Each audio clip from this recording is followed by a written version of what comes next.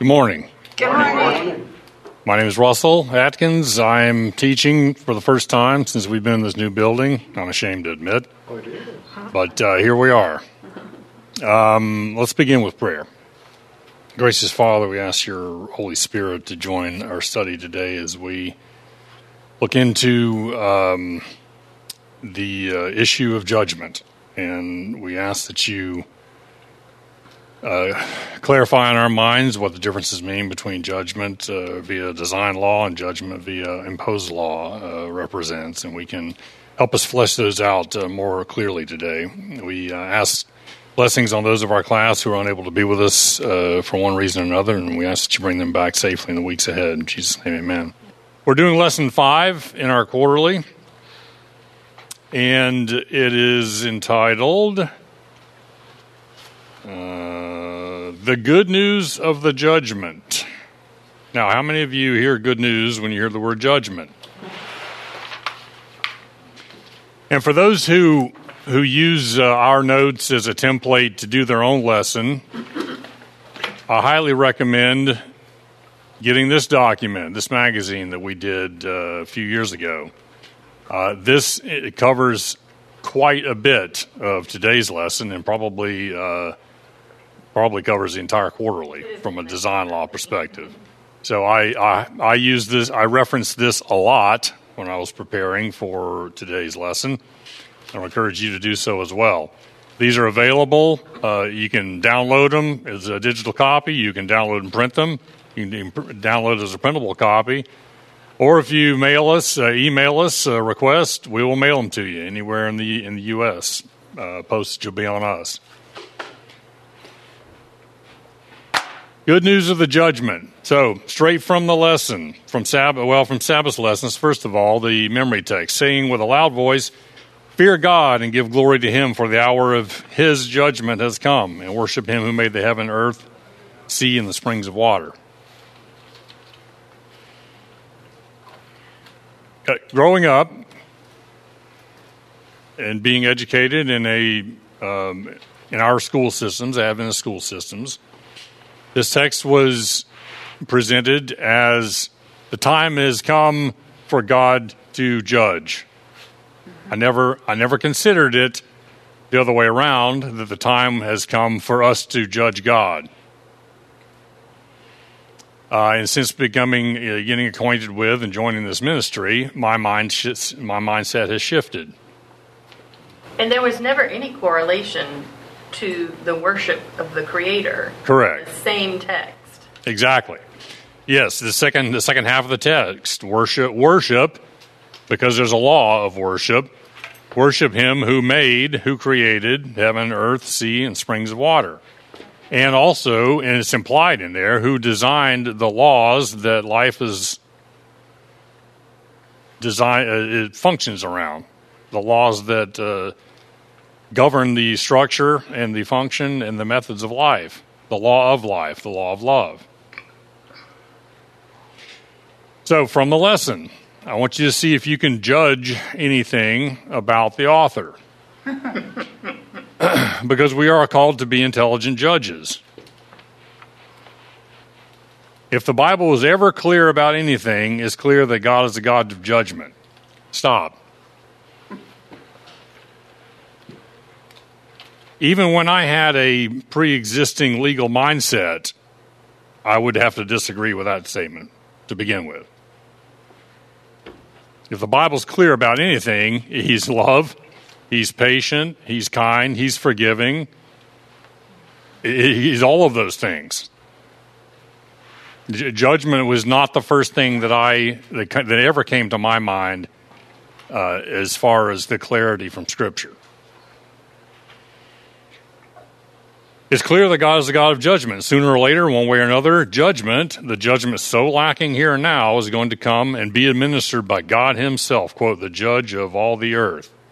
Or as Paul has written, so then every one of us shall give an account of himself to God.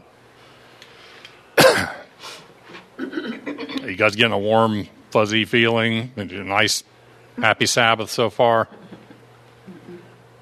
Scary thought, isn't it? having to give an account ourselves before God, the God who knows the deepest things, the God who will bring, quote, every work into judgment, including the secret thing, whether good or evil. I say God already knows all that about us, so why would you have to go through this again? Yeah.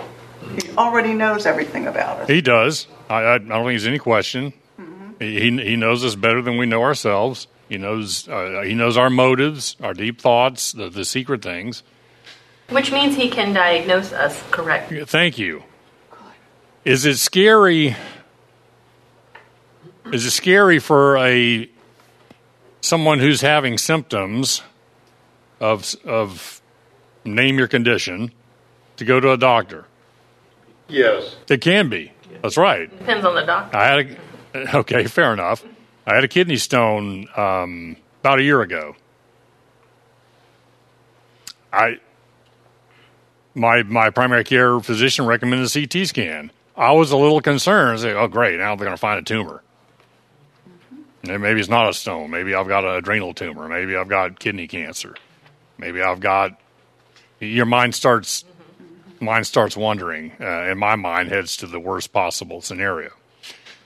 Turns out it was just a stone, and the physicians treated me. They diagnosed me with a CT scan.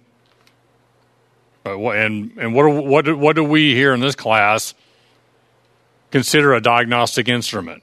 Well, what's in Scripture? What's considered the diagnostic instrument? The law. The Ten Commandments. The law, the Ten Commandment law, is used as a diagnosis. It's known as a diagnosing device. CT scan, an MRI of our soul. So the physicians intervened and removed the kidney stone. My symptoms went away. If my physician suggested, let's do a follow-up CT and see if the stone's gone, first of all, I wouldn't want to spend the money. But if money wasn't the object, I would have no problem going back into a CT scan. My symptoms were eliminated. Sure, scan me.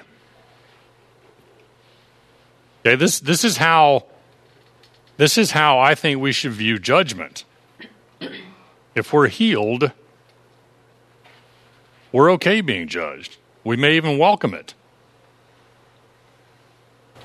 David was not scared when he prayed, "Search me and see."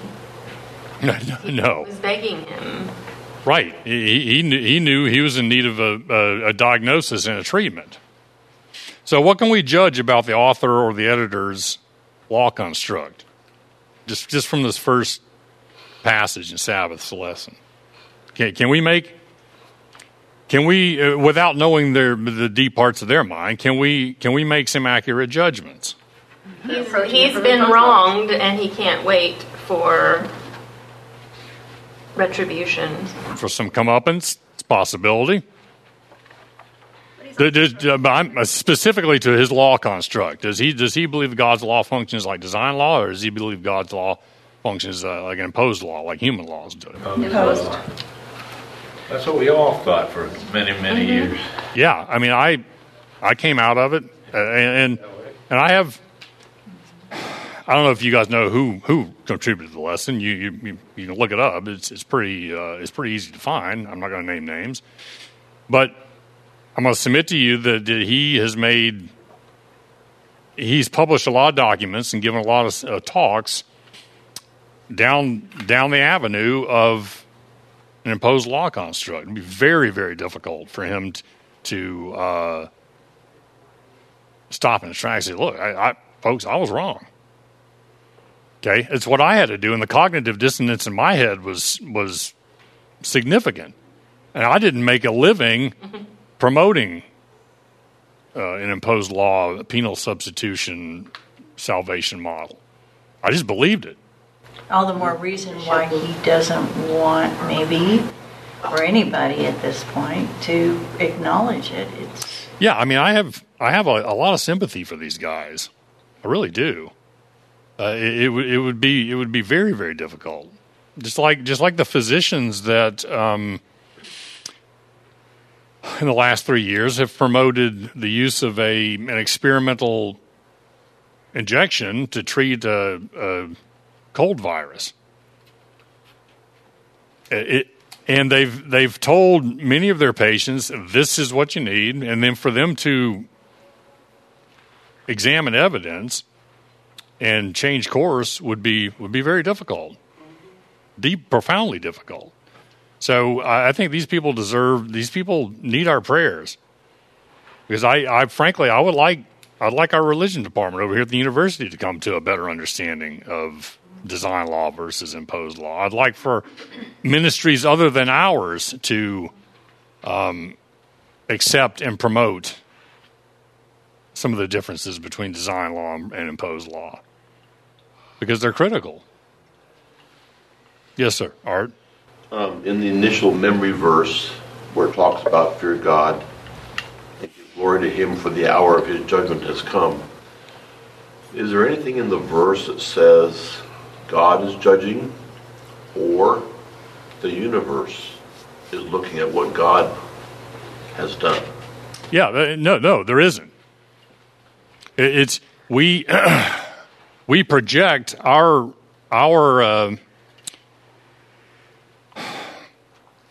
biases onto the author and the translators who translated John's writings from Greek into English or whatever language. They project their biases onto this. We're going to see, I think it's in Tuesday's lesson, there's half a dozen different versions of a text that read very differently based on the translator's pre-existing bias of whether they believe how they believe God's law functions. Yes, sir. The great controversy is between God and human beings. It's between Christ and Satan. Between Correct. Good and evil. Right? Right. Satan alleged equality with Christ. Who makes the decision? If it's between Christ and Satan, it's not appropriate for God or for Jesus to make that judgment. It's got to be somebody else.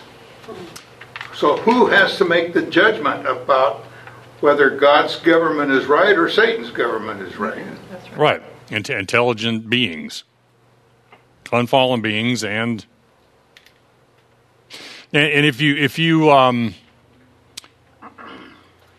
correlate what's happening in prophetic scripture with the close of the the 2300 day prophecy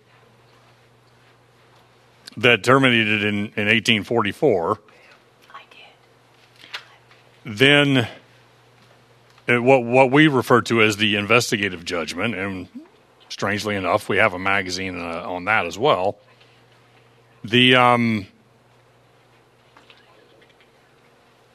Are we to believe that God began judging? He started with the A's in the books of heaven and is going through page by page and looking over the records and to see whether the magic blood of Christ has blotted out sins from the books, and every time someone's born with a last name of A, he's got to go back to the A's, and that used to bother me because my last name starts with A. I thought, well, good grief. Yeah, he's already done with the A's. What? He's got to be to the. My probation ran out. Yeah, he's got to be the X's or Y's by now. It was the 80s, for crying out loud. No, it's the time in history when enough truth and light had been uncovered that it allowed humans to actually make an adequate judgment about God and his government. Yes, sir. Well, it seems to me, as I have learned about this question of the judgment, that the second phrase after his judgment has come, and it makes much sense to me that you have the opportunity to judge Christ, and then once you judge him or Satan, then who are you going to go with? Who are you going to worship? That's a good point. And so his judgment has come. I choose him, Jesus, and therefore I will worship him who made the heaven and earth, the sea, and the springs of water. In other words, it seems like Jesus is the focal point, or God is the focal point of this verse, as opposed to me being the focal point of being judged. I think that's well said. It's excellent. The marrying together of judgment and worship. Mm-hmm.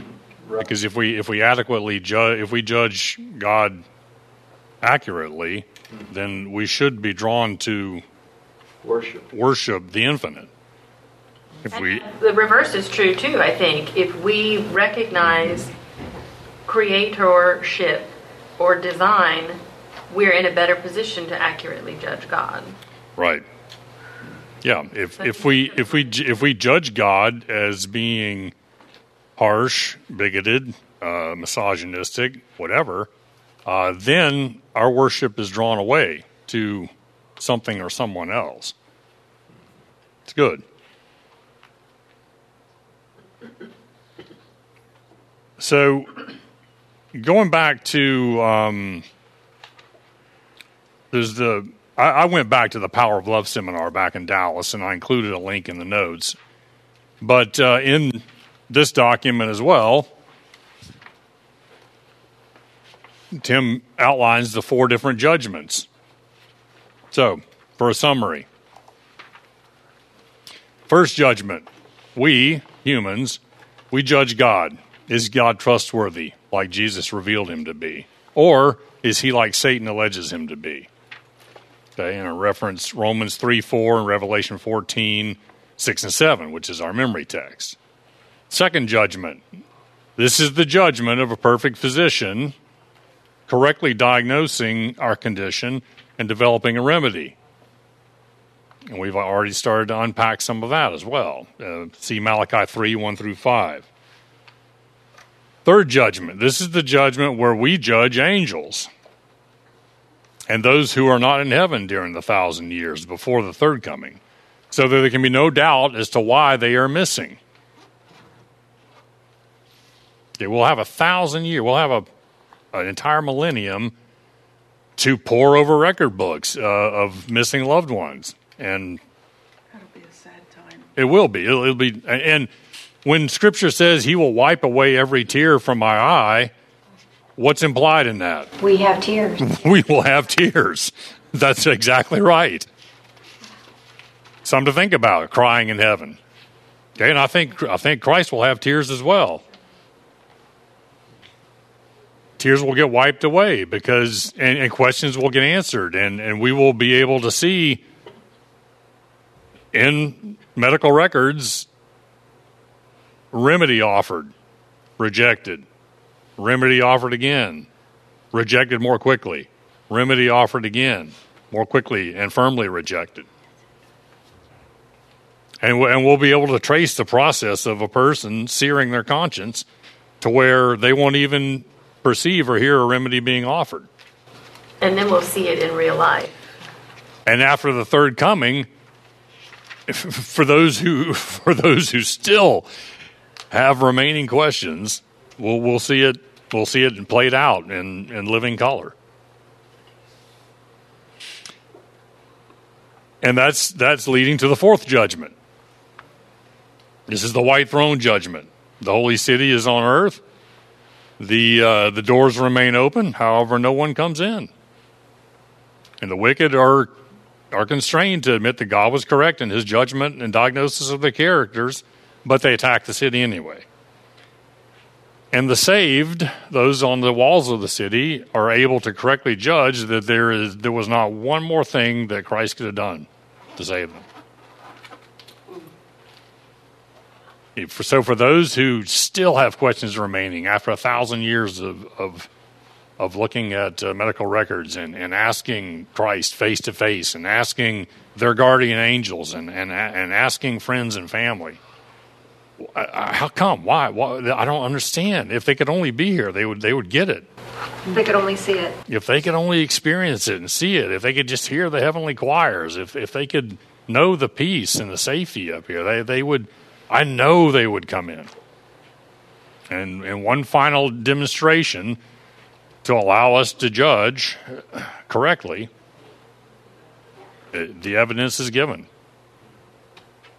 And our minds are finally made up, like the angels were at Calvary. All right, Sunday's lesson.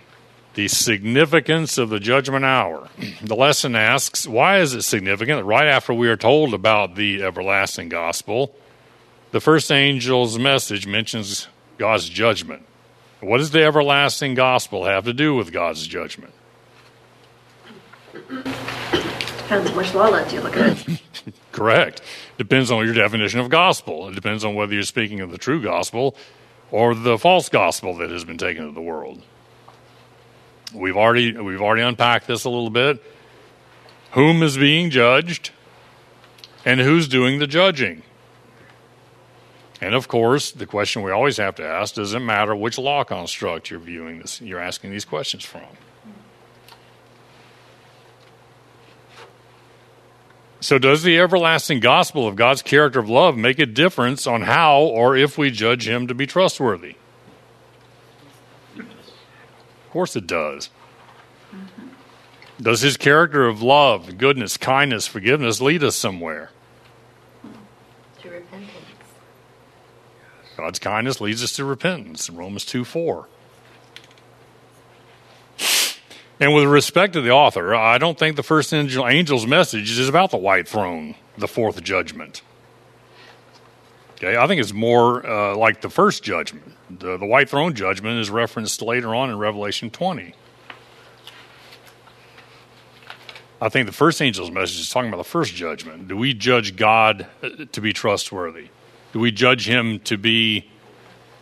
Do we open up our hearts and let him transform our character so that like Christ?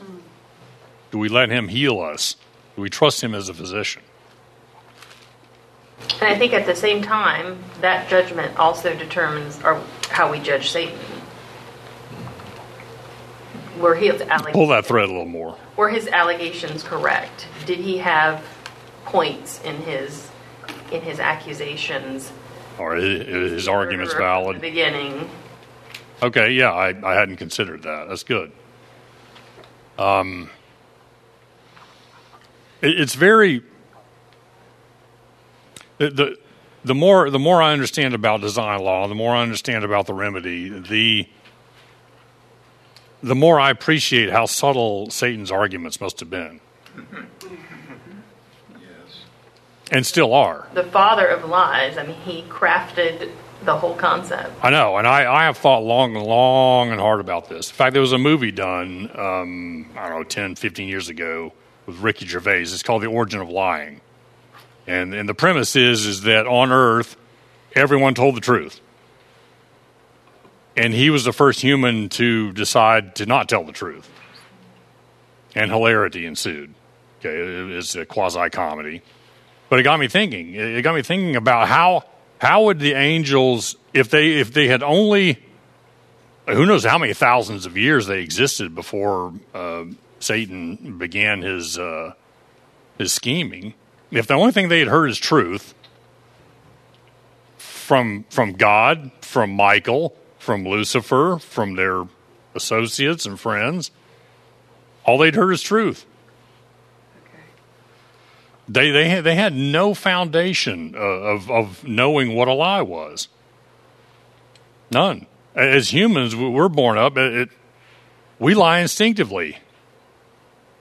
Did you take the cookie, Russell? No? Wasn't me. No, it was Lori. It was the dog.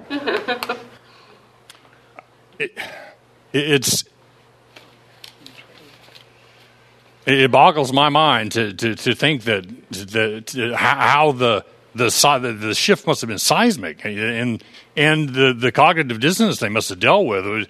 Well, Lucifer's always told the truth. God's always told the truth, but what I'm hearing from God is not what I'm hearing from Lucifer. It's close, but it's not the same.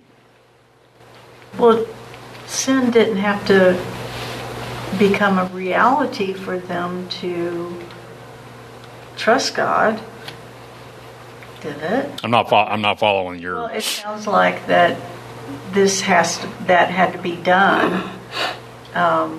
Satan and his lies had to be done for the angels to really know what truth was. To give them a contrast, just like the tree of life had to exist for us to choose and develop our character. Well, I don't think it had to be done. It was done. And they were caught in the middle of this cognitive dissonance that they dealt with, where both God is saying, I'm telling you the truth. Lucifer's saying, I'm telling you the truth. God's not telling you the truth. Wow. But if we have to learn by practice to discern the right from the wrong, and they had never gotten any practice, is it fair for them to be able to just be thrown in the deep of the pool and all of a sudden, I mean, I'm not saying there wasn't enough evidence. They're living in the light of God's glory. I'm just saying. This, to me, is the intuition that Satan had to know that he was going to have to scheme and manipulate to a degree we probably can't imagine in order to get them to even consider his arguments. Means that he knew their nature. He knew the level of trust they already had with God. That to undermine that was going to take... I think he knew it and he exploited it. Yeah. He knew the level of trust they had with him as well, and he exploited that. It's just amazing to know how close Lucifer was to God. He was the closest. Yeah. He was the closest created being. Ellen White's quite clear that to him, as to no other, revealed the depths and breadth of God's love. Yeah. No other created being knew it. He was a covering cherub. And yet still do what he did. And I suspect that he thought that Michael was just another archangel. Mm-hmm. And when Michael was invited into certain councils and Lucifer wasn't, it incited a jealousy began, which bloomed to envy, which bloomed to malice. And then God had to actually have a meeting with the heavenly host and say, look, Michael is my son. Michael is equal to me. Michael was pre-existent.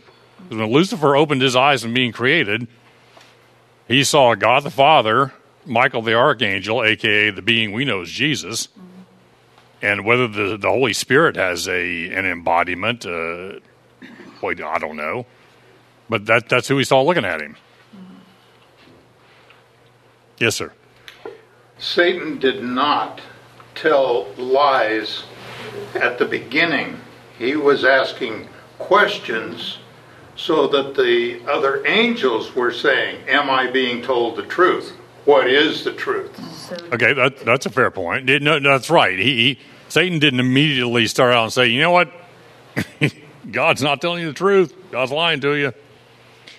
He started asking questions, and we're told in inspired writings that the questions were about the God's law. And in one of Ellen White's writings, she says that to the angels, the idea that God even had a law was something that unthought of. They never even considered the possibility God had a law. They just said, well, this is how life works. This is the harmony of heaven. Well, a law? What do you mean the law? What's this law thing you're talking about?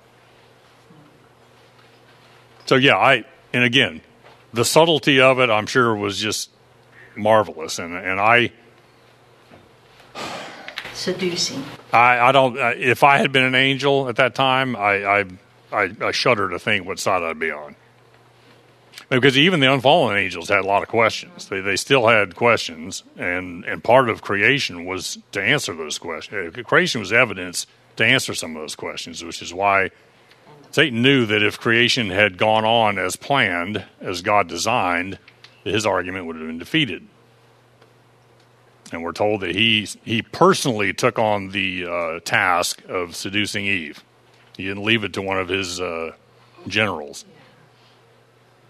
Said, this is too important, I'm going to do it.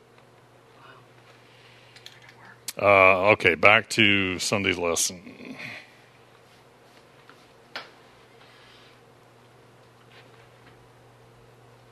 let's see. Okay, also from Sunday's lesson.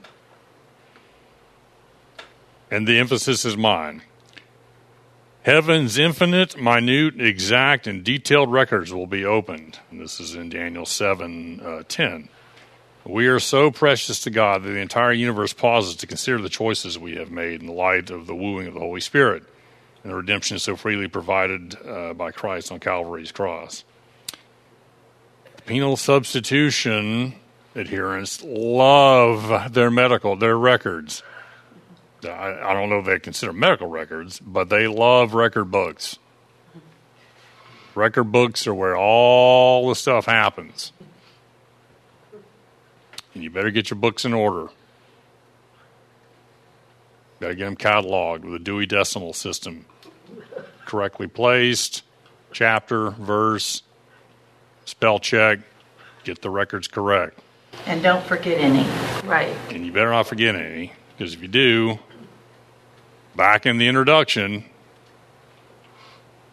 in the preface of your record, if there's a mistake, if there's a comma out of place, you're doomed. That's why it's scary. Yeah, exactly. If that were the way things worked, it would be terrifying. Exactly. Art. It seems to be a preoccupation of sins, but not dealing with the sin problem. Correct. And when you view God, when you view God's laws functioning like human laws, you're more occupied with behavior. Sins become a commodity. And in certain denominations, those commodities can be packaged and traded and paid for and sold like orange juice futures or pork bellies or gold or silver or oil, barrels of oil. They can be commodities, and they can be traded, and they can be monetized. What they seem to miss is that it's the book of life that's being opened. Yeah, right. You know, your names are recorded in the book of life because you've chosen life. Mm-hmm. You've chosen healing. Yeah. If you haven't, you're just not in there. That's a good point. That's why the analogy of fixing or correcting medical records while leaving the disease. Yeah, they're tearing out records of disease and putting in blank pages, or a Shakespeare play and place is ludicrous. Leaves you terminal. Art. It also, in actuality, is focusing on self. Correct. The very thing that Satan tries to get us to do. Correct. Yeah. And God focuses on what's my record look like? What's my mansion in heaven going to look like? Which incites fear. It can, yes, absolutely. Yes, can, and then the cycle. Yep. And people who are afraid don't make healthy decisions. Tim's talk on COVID and the manipulation of your mind, that was done over Michigan, is a great, fantastic. If you got an hour, watch it. If you haven't seen it, watch it. I saw it live. It gave me goosebumps. It was incredible. It's incredibly done, and it's dead on point. People who are afraid don't make healthy decisions, which is why coronavirus, the pandemic, was rolled out the way it is. It's the same thing with the climate change hysteria.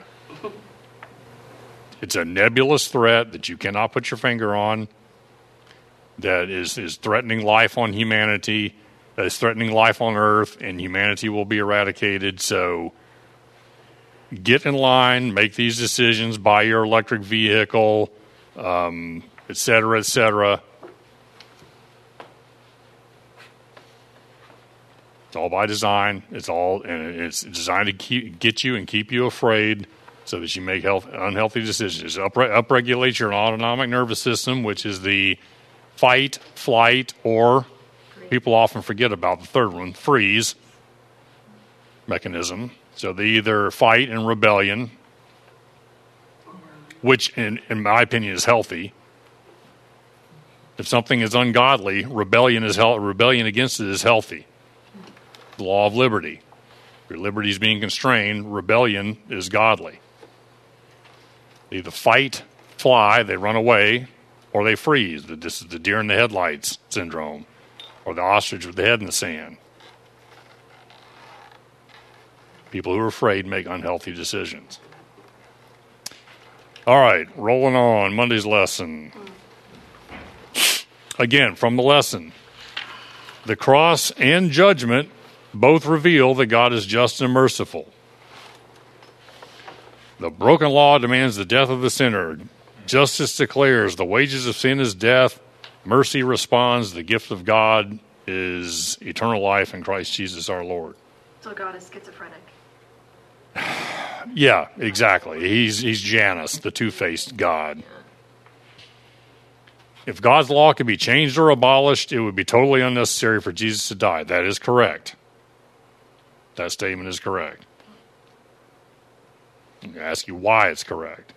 Christ's death establishes the eternal nature of the law, and the law is the basis for judgment. Again, correct. But this idea that justice declares the wages of sin is death, no, sin declares the wages of sin is death. Sin declares, I'm going to pay you my wage, which is death. It's like saying the wages of the lack of oxygen is death. Yeah. Justice and mercy respond to the gift of God's eternal life.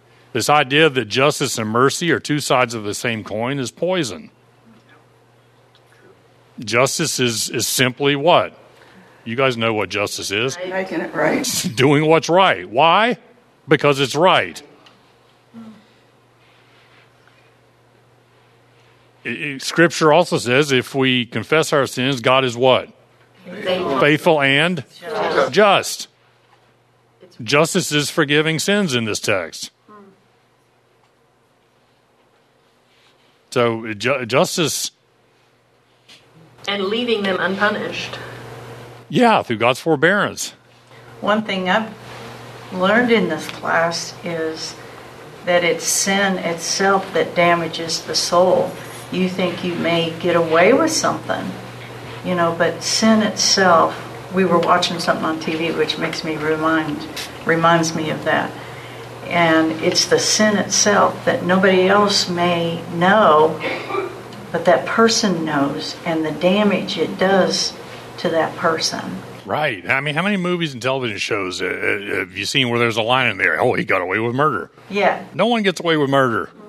No one gets away with theft. No one gets away with child abuse. No one gets away with covetousness. It doesn't happen. But it's Satan's dream scenario to have us more afraid of God than we are of Yeah. Right. image. If you believe that God's law is imposed law, then people do get away with murder. They don't get caught. They got away with it. Right. If they don't get caught stealing, well, they got away with it. But when you know that God's law is a design law, no one gets away with it.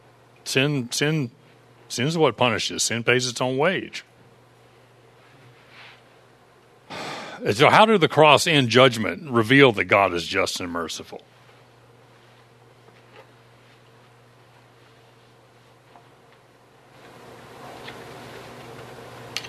That's not a rhetorical question.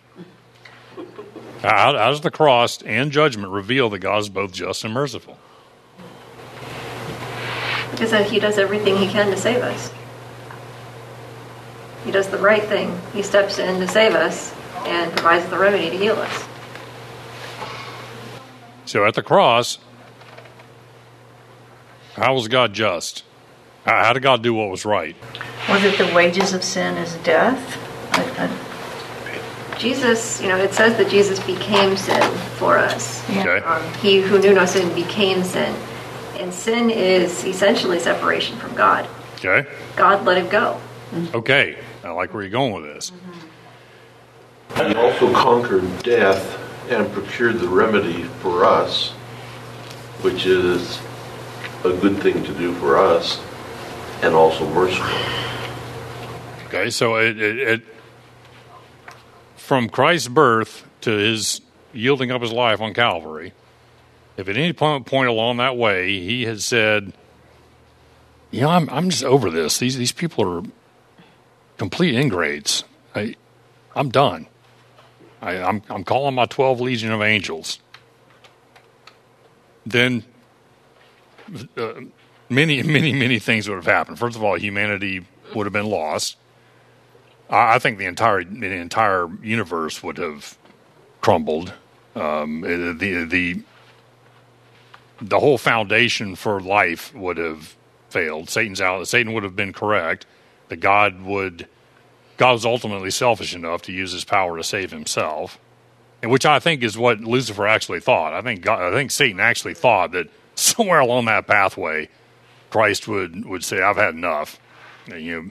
After he'd been flogged the second time with straps of leather with iron embedded in them. You guys ever heard that one? How many of you took Dr. Blanco's Life and Teachings of Jesus over at Southern? Okay, when the Romans flogged people, they had a stick with half a dozen straps of leather, and at the end of the leather there were iron spikes. I promise you that Christ's back looks worse than his hands and feet.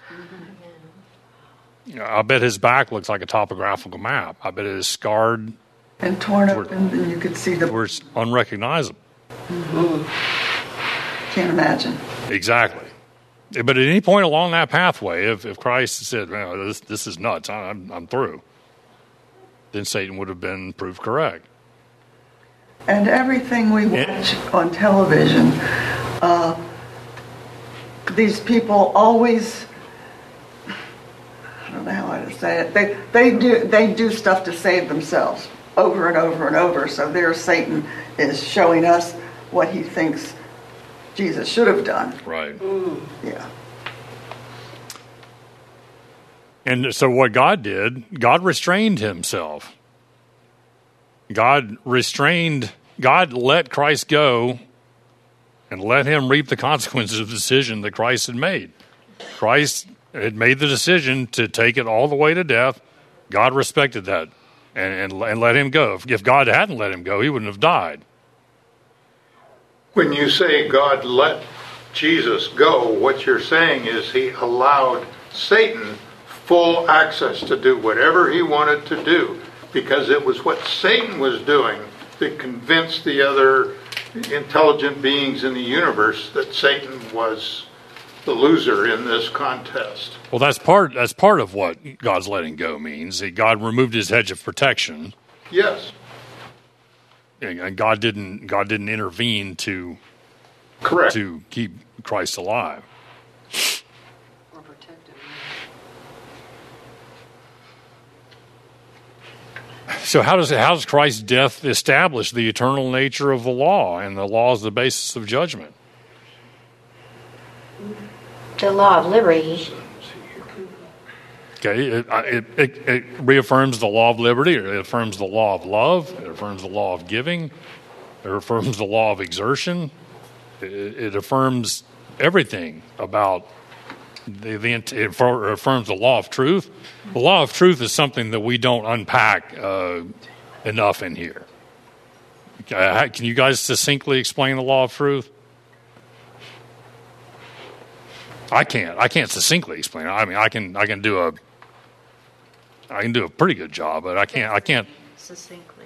Huh? What's that word mean? Succinct, in a concise, encapsulated. Because the law of truth has a lot of different facets to it. The law of exertion is fairly easy to explain, as is the law of worship, the law of liberty, et cetera, et cetera. But the law of truth is more difficult. Has to do with reality. So yes, one of the facets of truth is truth. If rejected, the only thing left to believe is a lie. If we reject truth, not truth is the only remaining pathway. Oh, that's true. And each time we reject truth, belief in a lie becomes easier for us, and that's part of the law of exertion. We're exercising our belief systems in our minds to reject truth. Therefore, the belief in a lie becomes stronger. And the faculty sensitive to truth become weaker. I'm halfway through Great Controversy right now in my own independent study. I'm reading it again because it's been years, and by years I mean decades, since I read it. And there's a chapter in there, it talks about light being rejected. And the light that we're giving, that we are meant to advance in, if we reject it, the light we once had, that light we reject becomes darkness, and the light we once had also becomes darkness. If we reject advancing truth, and truth is infinite, then what remains is darkness. And we wonder and we marvel why Christ hasn't come yet.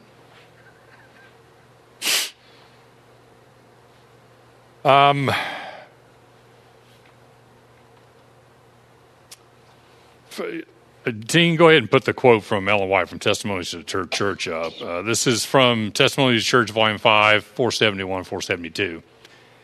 The fact that the acknowledged people of God are represented as standing before the Lord in filthy garments should lead to humility and deep searching of heart on the part of those who profess His name.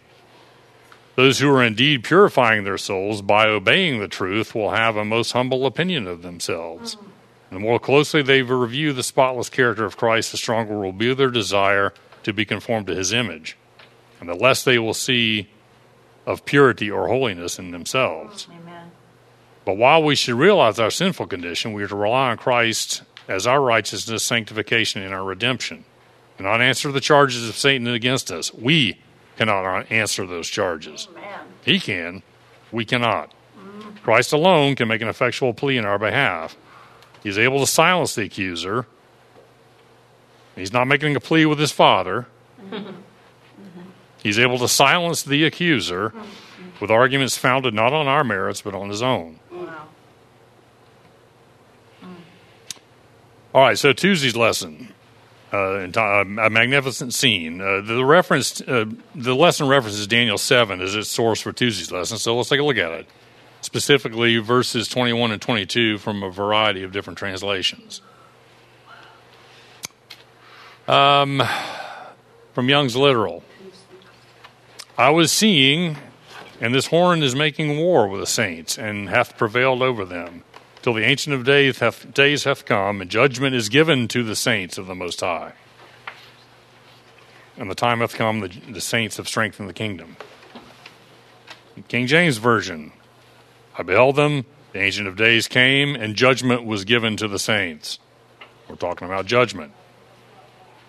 New King James, I was watching the horn make war, prevailing against them. The Ancient of Days came, and a judgment was made in favor of the saints. Sound different? Yep. Yeah. This is what I was talking about earlier, some of that pre-existing bias in the translators. American Standard Version. I beheld, the same war made war against the saints, prevailed until the Ancient of Days came, and judgment was given to the saints of the Most High. Again, American Standard. The Good News, which I happen to like, usually. I was looking, the horn made war on God's people and conquered them. Then the one who had been living forever came and pronounced judgment in favor of the saints. The people in favor of the people of the supreme God, New International, I watched the horn wage war, and the Ancient of Days came, pronounced judgment in favor of the saints. So we've got three versions that say judgment was given to the saints, meaning discernment. A certain amount of truth was given to the saints. Enough truth was given to the saints to allow them to make a healthy decision. And we've got three versions that say the judgment was arbitrarily made in favor of the saints. God flipped the coin, heads, judge in favor.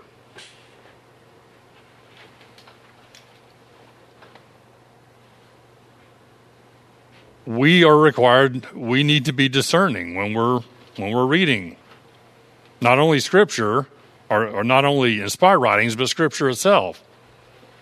And we need to be aware that we can impose our pre-existing mindsets on it.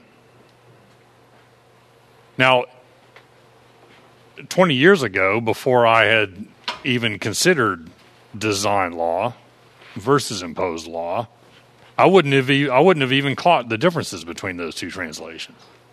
I would have imposed my pre-existing mindset on the judgment was given to the saints. I would have understood that from an imposed law construct. Now I have the ability to discern between the two, and I have the ability to, if I'm asked a question about this from one of my patients or a friend or whatever, I can effectively make an argument on behalf of, well, some translators have a pre-existing mindset and a pre-existing law construct. Thoughts?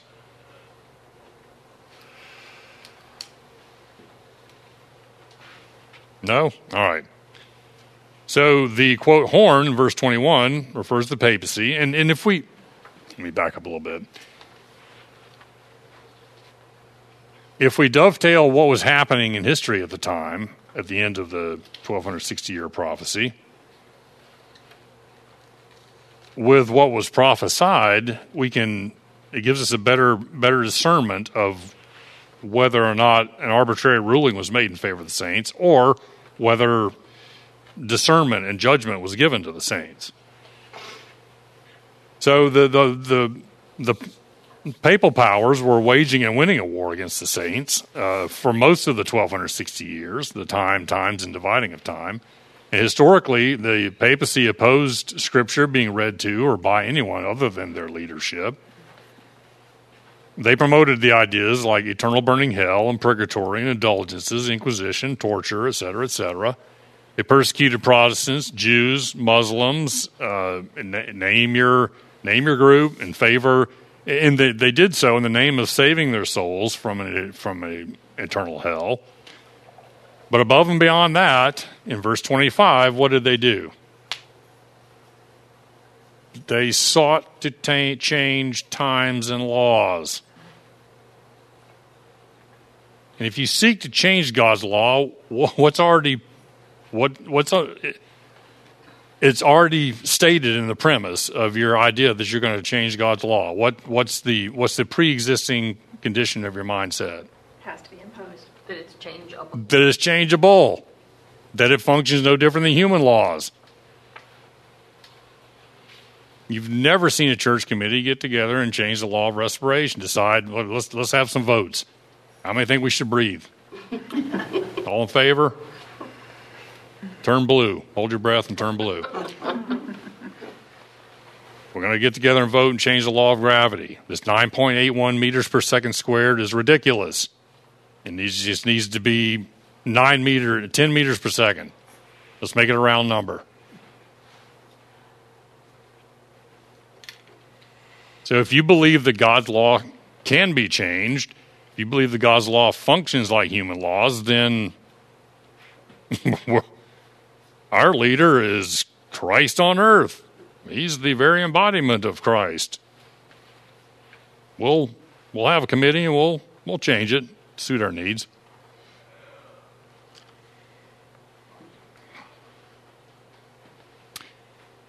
And it wasn't until the late 1700s that enough truth and light had been opened from the 1260 years of darkness that people were able to adequately and accurately make a discernment on God's trustworthiness.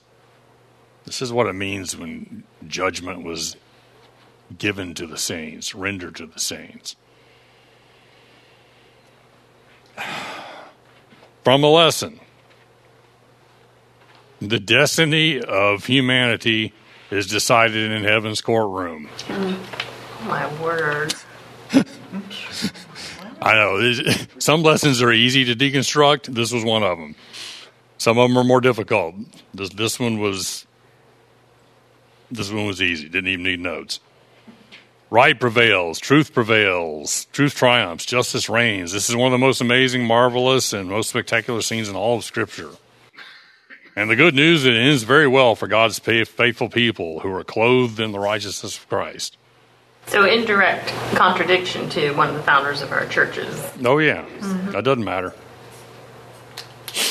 So, again, I ask you rhetorically, which law construct does the author or editor prefer? Imposed. And again, they're referring to this fear God and give glory to Him for the hour of His judgment. The author states the destiny of all humanity was decided in heaven's courtroom. Was humanity's destiny decided in 1844? All of humanity, was this destiny decided in? No. Come on. Yes, sir. I've been listening or been here about a year now with you and Tim and everything. When you all talk, it makes so much sense, but I don't have the mind to repeat it and remember it all. But one thing that I have kind of learned is the two laws, to look through it at a different lens. And when you do that, at least in my mind, it's so much easier to understand. No question. Where we're coming to. I mean, just like that there, I mean, that's all I read all my life. Was that okay? So I know the blood of Jesus is going to cover us. That's okay. That's right. You're right. You're absolutely right. And I remember the moment, the instant that my mind opened up to the difference between design law or imposed law. I mean, and it wasn't in class. Tim and I were talking. It may have been one of the trips we'd taken. I don't remember, but it just boom. It was like a cornerstone had been put in, and the foundation was now stable, and everything made sense. Mm-hmm. It's linchpin. It's foundational. So fleshing out the difference between design law and imposed law is critical, absolutely critical. And once you have that perspective, you almost can't not see things through those lenses, and can't not recognize things like that as, that's an imposed law view. It's like you can't go back once that. I couldn't go back. I hope I don't reject that truth. It was a hand in the back. This judgment thing, the way it's presented in the quarterly, is kind of like buying a lottery ticket and you're waiting to see if you're going to be a winner. The numbers. It's good. It's been 4 years for me since we started coming and learning about design law. And when we learned, it was good news. That's right. Yes. It was good news. Thank Absolutely. goodness that it doesn't work like that. Yeah. Real quick, I want to take some. There's something in Wednesday's lesson that really kind of got to me. The lesson asks, what are some similarities found between Revelation 4 and Daniel 7 and both of their descriptions of heaven? So I'll just go through my encapsulation of it. So in Revelation 4, the one on the throne had the appearance of jasper and sardine, which is also carnelian stone. The carnelian stone was the first stone on the high priest's breastplate. It was top left. As we would be looking at the high priest, it would be top right, but it was top left. In Hebrew, they read right to left. In English, we read left to right. So, first stone. This is symbolic of the firstborn. Reuben, the firstborn. Bottom right was jasper. So the one on the throne had the appearance of carnelian stone and jasper. First and last. Alpha, Omega. I am the first and last. I see any wheels turning. Benjamin being the lastborn. Ties in nicely with the future chapters in Revelation where Christ says, I am the Alpha and the Omega. In verse 24, and also the vision of heaven, 24 elders surround the throne. And I think the lesson's on point here when it says that it recognizes these as being humans. Either first fruits that were raised when Christ was resurrected, or otherwise. But I think the 24 elders are human beings who have been translated to heaven. Amen. probably Moses and Elijah among them, and Enoch. They're clothed in white. Of course, the white is symbolizing purity of character, not simply being covered in a white robe. And that's some magic garment that Christ that keeps God from seeing us as He is. He actually sees us as healed, as we are. So Daniel 7, the description, the Ancient of Days is on the throne. His appearance is white. It's not red and green like the carnelian and jasper. His appearance is white. White as snow, white as wool. And the throne and the wheels beneath the throne were as fire, quote. And a river of fire came out from beneath the throne. Billions stood in the fire ministering for him. Of course, the white is symbolic of purity and grace and truth. What's the fire represent? I thought that fire was truth. It can be the fire of truth and love. It's God's unveiled glory, character, presence. And if you contrast that with later in Revelation, when John is given a vision of heaven, he sees a lake of crystal mingled with fire.